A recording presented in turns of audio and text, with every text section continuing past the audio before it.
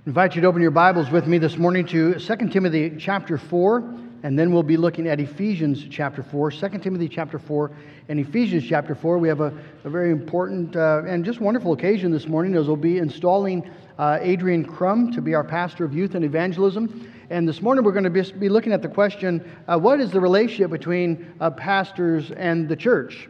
What role do they have? How does it work? What does God have in mind by giving us pastors? And so we'll be looking at that this morning under the title, How Gospel Ministry Works. 2 Timothy chapter 4. I'm going to read verses, we read 1 through 8, but focusing on 1 and 2. This is the Lord's word. I charge you in the presence of God and of Christ Jesus, who is to judge the living and the dead, and by his appearing and his kingdom, preach the word. Be ready in season and out of season. Reprove, rebuke, and exhort with complete patience and teaching. For the time is coming when people will not endure sound teaching, but having itching ears, they will accumulate for themselves teachers to suit their own passions, and will turn away from listening to the truth and wander off into myths. As for you, always be sober-minded, endure suffering, do the work of an evangelist, fulfill your ministry. For I am already being poured out as a drink offering, and the time of my departure has come. I have fought the good fight. I have finished the race. I have kept the faith. Henceforth there is laid up for me the crown of righteousness, which the Lord, the righteous judge, will award to me on that day, and not only to me, but also to all who have loved his appearing. And then let's go to Ephesians chapter 4. I'm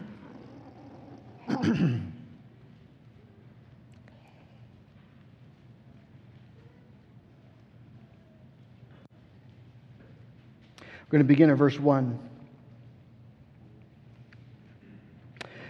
I, therefore, a prisoner for the Lord, urge you to walk in a manner worthy of the calling to which you've been called, with all humility and gentleness, with patience, bearing with one another in love, eager to maintain the unity of the Spirit in the bond of peace.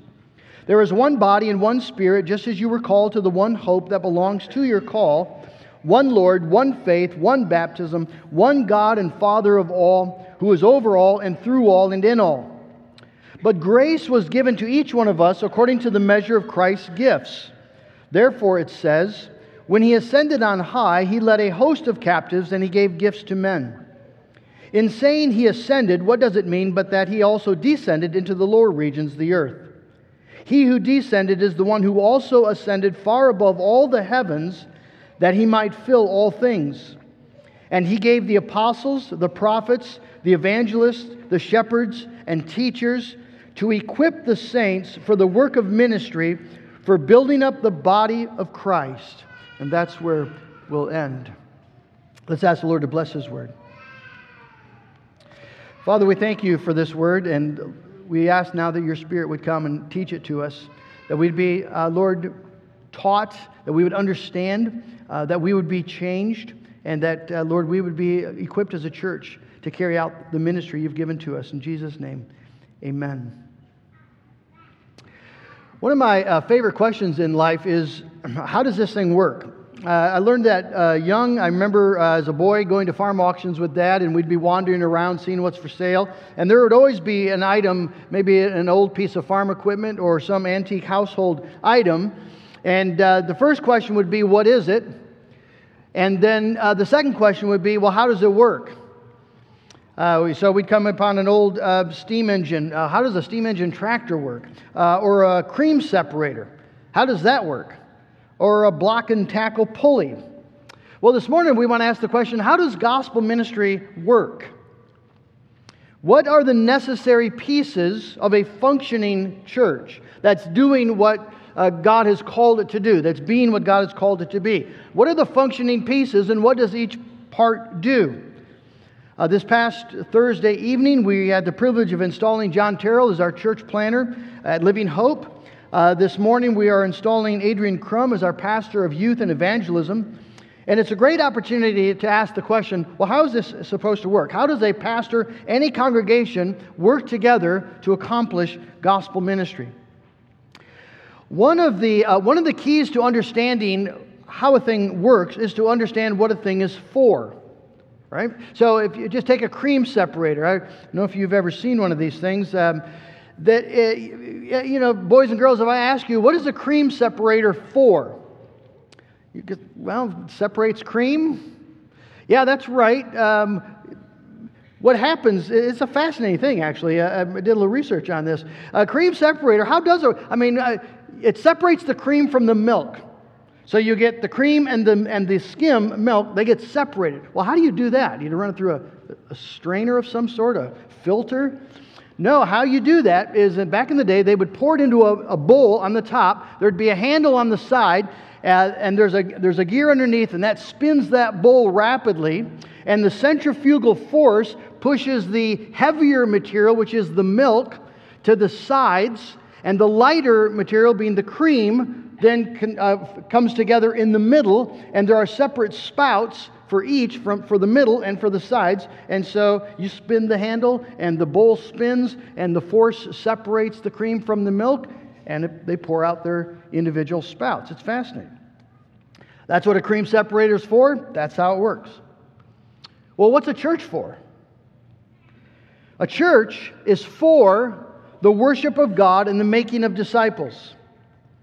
That's what a church, that's why we exist, the worship of God and the making of disciples. That means that churches are not ends in and of themselves. We don't exist for our own sake. Local churches are Jesus' way of accomplishing His mission. J.D. Greer, quoting Christopher Wright in his book, Gaining by Losing, says this: "The church exists for mission. Jesus did not give a mission to His church. He formed a church for His mission. Without the mission, a church is not a church. It's just a group of disobedient Christians hanging out. Without the mission, the church is not a church. It's a group of disobedient Christians hanging out." In other words, you see, the local church exists to proclaim the gospel for the gathering of the lost and the discipling of the found. Remember the Great Commission: go make disciples. Make disciples. Our Westminster Confession of Faith in chapter 25 says, "Christ has given to the visible church the ministry, oracles, and ordinances for the gathering and perfecting of the saints." Same idea. Making disciples, gathering the lost, perfecting the found. So a church's success, then, is not determined by its size, its buildings, its programs, or even the amount of enthusiasm that can get worked up on a Sunday service. A church's success is determined by this one thing: are we making disciples? Are the lost being gathered in? Are the found being trained in the grace and knowledge of the Lord Jesus Christ? Do we see this happening? So that we're actually making disciples, people who know Jesus and love Jesus and strive to obey Jesus and trust in Jesus and are eagerly looking forward to His return, who long for His appearing, as Paul says in 1 Timothy 4. That's what the church is called to do. That's the mission. Well, if that's what it's called to do, that's what it's for, how does it work? How does that happen? And it happens, as we're going to see this morning, it happens through the ministry of the Word, the gospel, as it transforms lives and equips the church for the work of ministry. This morning, we're going to, in this message, I'm going to have a charge for Adrian Crum, as he's coming out to be our new pastor, and then a charge to the congregation as you receive him as a pastor. Let's first look at the charge in 1 Timothy chapter 4. Paul says, "I charge you in the presence of God and of Christ Jesus, who is to judge the living and the dead, and by His appearing and His kingdom, preach the word." The charge is wrapped with solemnity. It is a very sober, intense command that Paul is giving. He's not just saying, preach the word. He uses 4 consecutive intensifiers to reveal the profound weight, the significance of this charge. The word charge itself is, it's not just a command. Paul isn't just appealing to his apostolic authority. The word here can be translated to solemnly testify, like you're in a court of law. You see, Paul is testifying in the presence of great and awesome realities. And it is those realities that give the weight and the gravitas to the charge. It's helpful to remember where Paul is. He's writing from Rome in prison, and his death is near. He tells Timothy, I've fought the good fight. I've run the race. There's laid up for me now a crown of righteousness. But Paul senses that his ministry is coming to its completion, and in a few months he will be put to death. And so there's something about facing the reality of your death when it's close at hand that sobers you, that makes you aware of eternal things in a brand new way. The things of heaven and the realities of God and what it means to be lost, those things become so much more clear when you're facing your death. Well, these are the sobering realities, you see, that Paul has in mind. And so as he's writing to Timothy, he's writing with this fresh clarity as his death approaches. And these are the things he's going to point to. I charge you first in the presence of God. Every aspect of every life, of course, that's lived in this world is lived in the presence of God, before the face of God. God knows and sees it all. But Paul wants Timothy to understand that there is, in the ministry of the gospel has a particular significance to God. It is carried out for good or ill under God's close scrutiny, God's focused gaze. You see, the ministry of the Word is the ministry of His Word. Not the pastor's word, not Paul's word, but God's Word. The minister is an ambassador sent from the throne room of heaven. And God takes special notice of the behavior of His ambassadors. He has a particular and zealous concern for how they carry out their calling, because it is through the ministry of His Word that God is going to accomplish His saving purposes in the world. That's why it's such an awful thing when pastors forget who sent them and begin to twist the message to make it more palatable. Well, you do this in the presence of God who sent you. Adrian, it is very easy for gospel ministers to unconsciously assume that our ministry is carried out before the gaze of men and for the approval of men. It's so easy to do. But Paul wants to root out that lie. Gospel ministry is carried out primarily before the face of God and for the approval of God. And God is paying attention. And Paul wants Timothy to understand it. I charge you in the presence of God and of Christ Jesus. You see, Jesus is also present, the glorious subject of the Word. It's all about Him. Remember what He said to the two disciples on the road to Emmaus after His resurrection.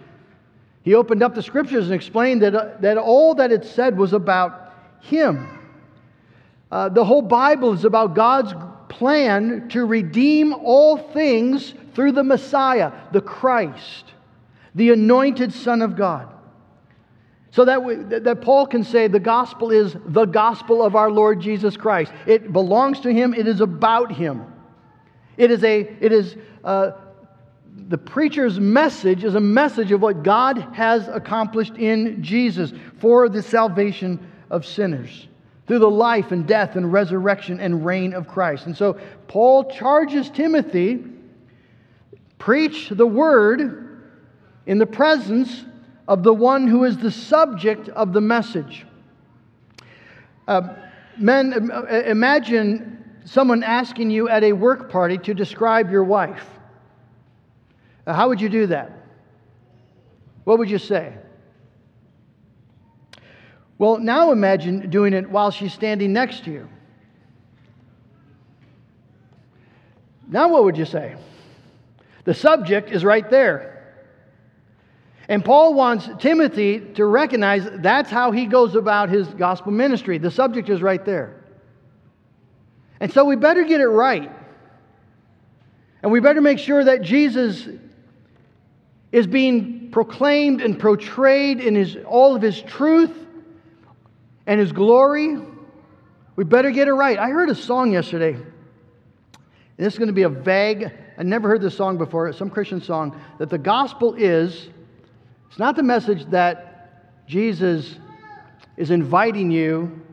So here's the gist of it. The gospel is not that Jesus is inviting you to be saved. The gospel is the good news that you already are. That's the gist of it.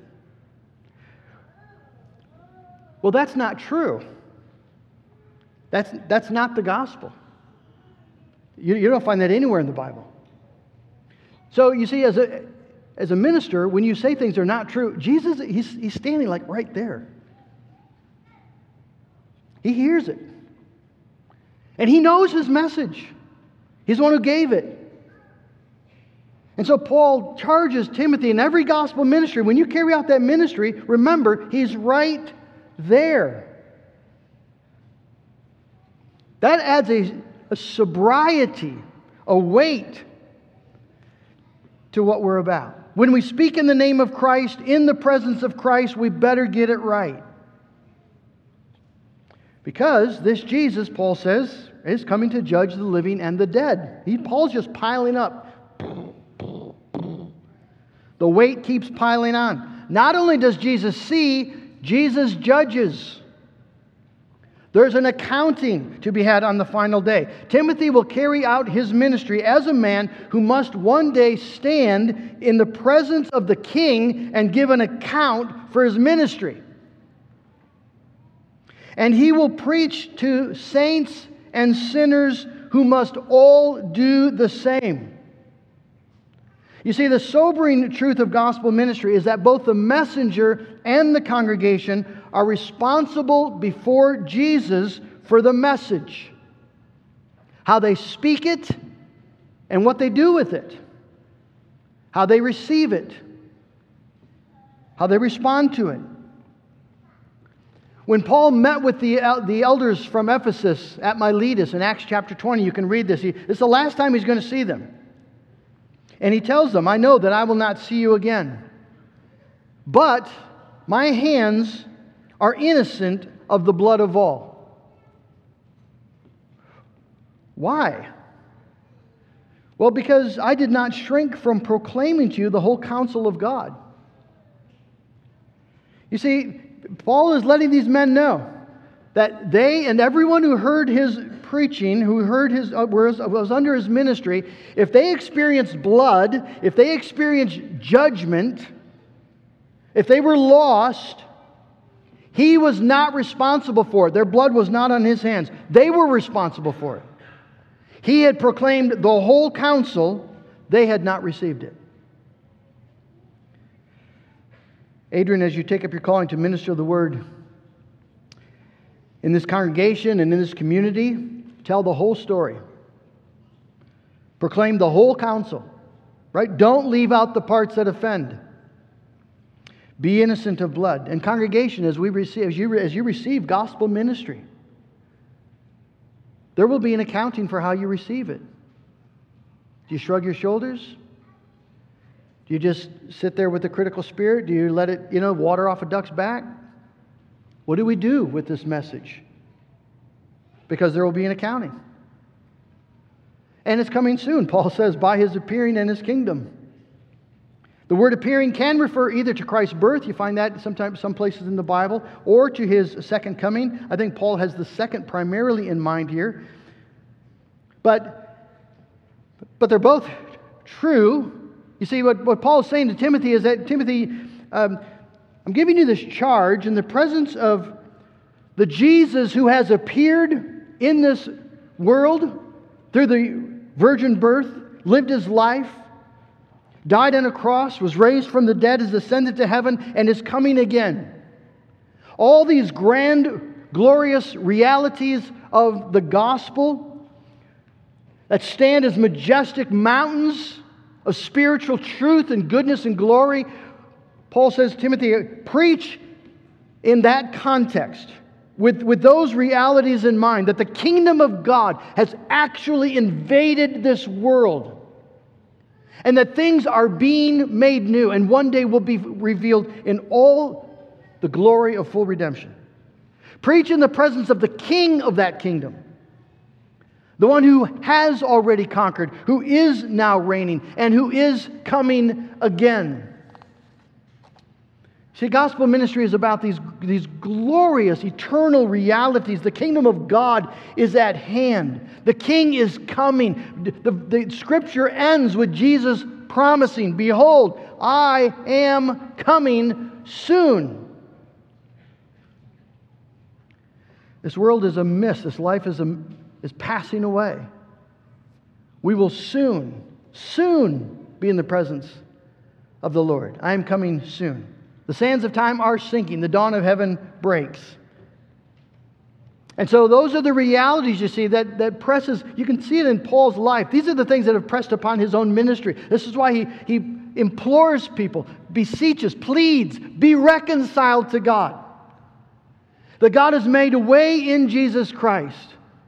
He who had no sin became sin, that we might become the righteousness of God. God has made a way for sinners to be purged, cleansed, forgiven, atoned, made right before God, no matter what they've done, by the fact of all of our sin being placed on Jesus and Jesus' righteousness being placed upon us. And Paul says, we implore you then, take hold of that gospel. Be reconciled to God through Jesus Christ. Why would you be lost when the Savior has come? When salvation has been prepared and a way has been opened. Have mercy on your soul. Timothy, preach the message. The Christ has come. The kingdom is at hand. A divine order has been issued from the throne that men must repent and believe, bowing before King Jesus, or they will be lost. That's the message that you find in the New Testament. Repent, for the kingdom of heaven is at hand. That's the message. And the promise is that those who do will not only be reconciled to God into this life, but will be made heirs with Jesus Christ of everlasting life, in a new heaven and a new earth where everything is made as it ought to be. And the warning is that those who refuse then will be they will be cast into hell. That's what Scripture teaches. That's what's at stake in the ministry. That's the message that Timothy now is charged to proclaim.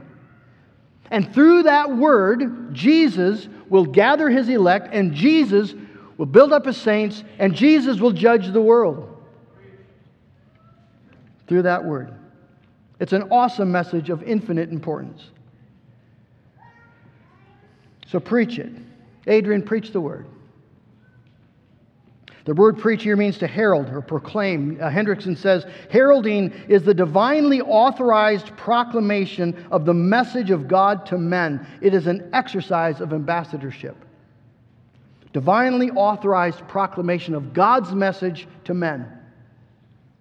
A herald. So the primary calling then of a preacher is to proclaim, to herald the king's message. And whether that happens from the pulpit, whether that happens in counseling, whether it happens one-on-one discipling or in evangelizing, that is the core of the minister's calling, to proclaim the message of what God has accomplished for sinners in Jesus Christ, his Son, and to herald the imminent return of the King, who's going to judge the living and the dead. You cannot overstate the gravity of this mission, this message. And we are to call then, urge men and women to repent of their sins and call upon the name of the Lord Jesus Christ for everlasting life. And so Paul will say to Timothy, verse 5, do the work of an evangelist. That's not just for men who've been gifted with the gift of evangelism, as we'll read in Ephesians 4. Every pastor is to do the work of evangelist. As we preach that message. That's what fulfilling the ministry looks like. That's the charge. Now, to what purpose? To what end? Well, let's look at Ephesians 4. Ephesians 4, I'm looking at verse 11 and 12. where Paul explains that Jesus gave the apostles, the prophets, the evangelists, the shepherds, and the teachers to equip the saints for the work of ministry. Paul has explained that Jesus Christ, as a conquering king, has ascended on high and led captives in his train. Of course, everyone would know what he's talking about. When a king conquered in those days, he would enter back into his hometown with a grand parade, and there would be the captives, the people that he had conquered, the slaves that he had defeated and has brought them now into the city to work as slaves, evidences of his victory. And he would give gifts, evidences of his generosity. And Paul says, well, King Jesus is just like that. King Jesus has led captives in his train, but they're not poor defeated slaves. They are former rebels who've been transformed by the power of God into sons and daughters of God. They are more free than they've ever been in their entire life. They are heirs of a new heaven and a new earth. They are victorious and exalted sons. And when Jesus gives gifts to men, he doesn't give earthly bounty, but heavenly treasures.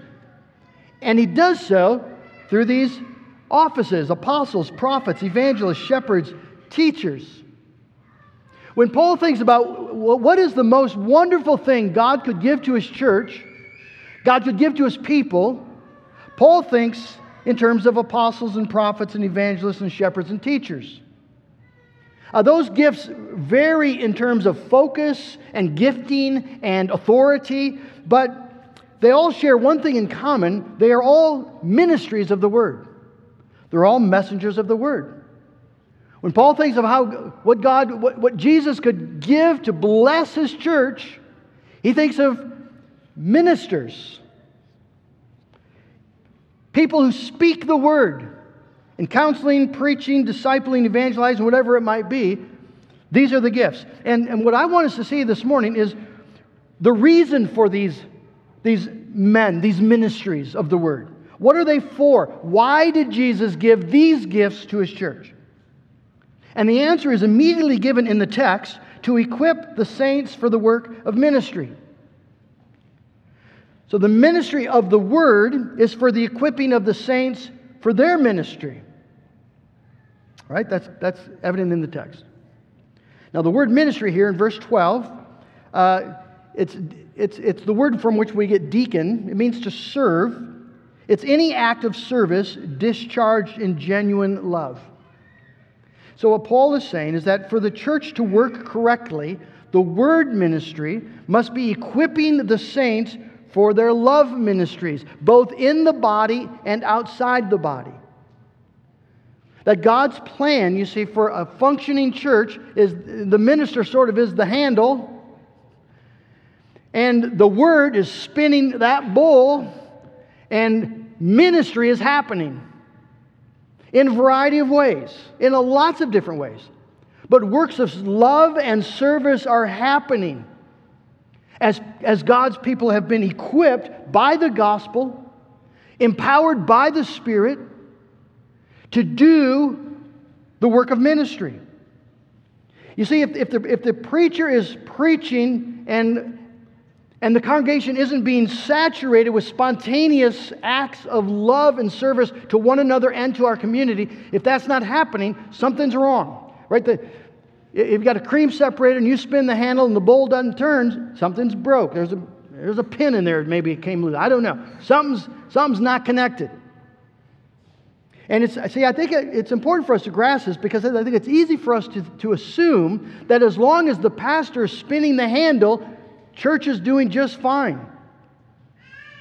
As long as he keeps spinning it correctly. Well, he needs to spin it correctly, but that's not how gospel ministry works.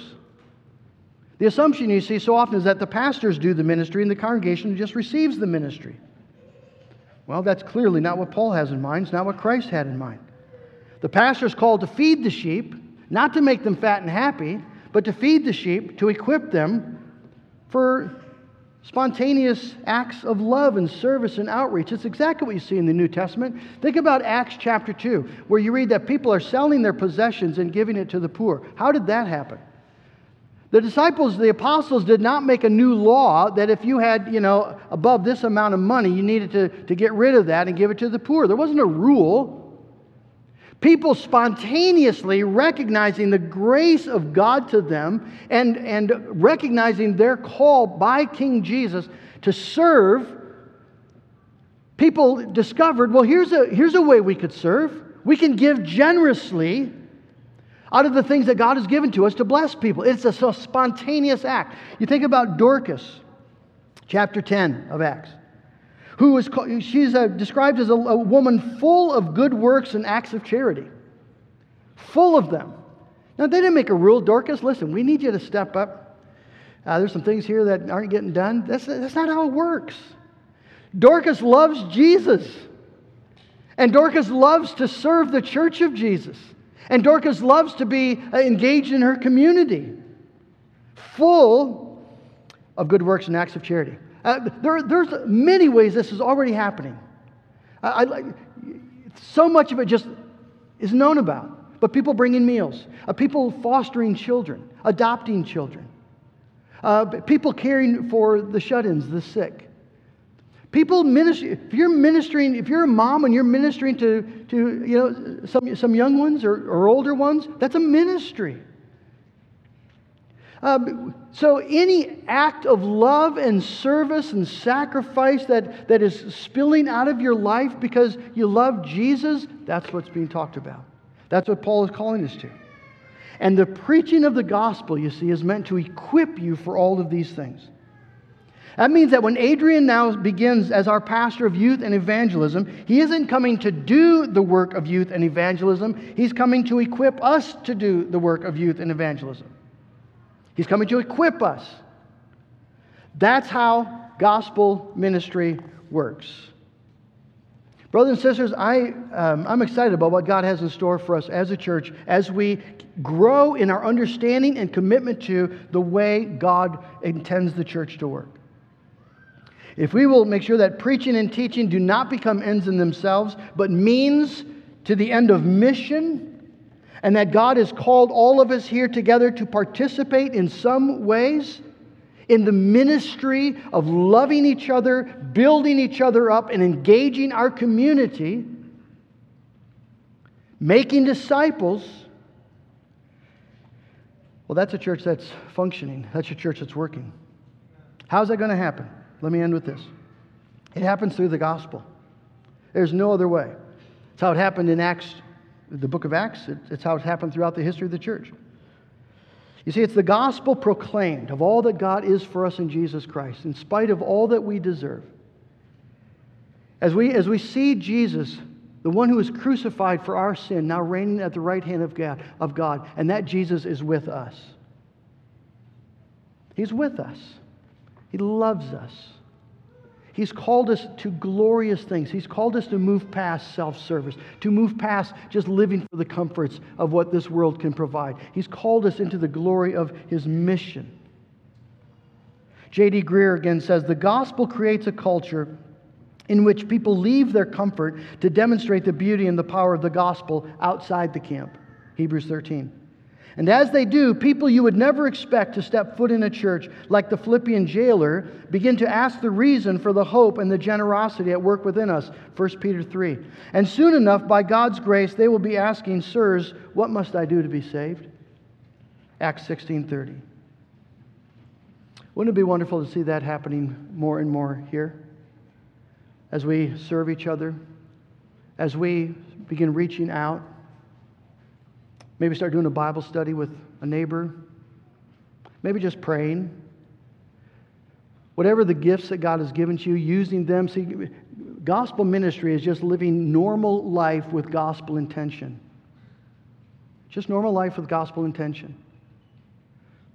May God grant that as the pastors preach and counsel and teach and disciple and others are taking up that work, are being equipped, and that acts of spontaneous love and charity and mercy would flow. And that disciples would be made, that sinners would be brought in. Converted. There's sinners here already. Sinners would be converted. Made into children of the Most High God. And that together we're a church that's functioning the way God meant the church to function. Amen. God in heaven, we thank you for your word. We thank you for the gospel. Oh, Father, we thank you for preachers and pastors who speak it and teach it. Thank you, Lord, that you equip the saints for their work of ministry through it. Father, I pray that you would just lead us as a church into greater fruitfulness as we understand how the church is meant to work. I pray, Lord, that you would give us a vision for how we could use our particular context and circumstance and gifts to participate intentionally in the ministry of blessing and serving, of loving, of reaching out. Father, we do this together. I just pray that we would encourage one another in these things and that we would see you at work, transforming us as a church and making us more fruitful for the glory of King Jesus. And we give you the thanks. In Jesus' name, amen. We're going to sing together. Tell you what I'd like to do is we're going to sing. We're going to sing. 452, would you stand with me? We're going to sing verses 1, 3, and 4. This is a good song. Let's think about the words as we sing it.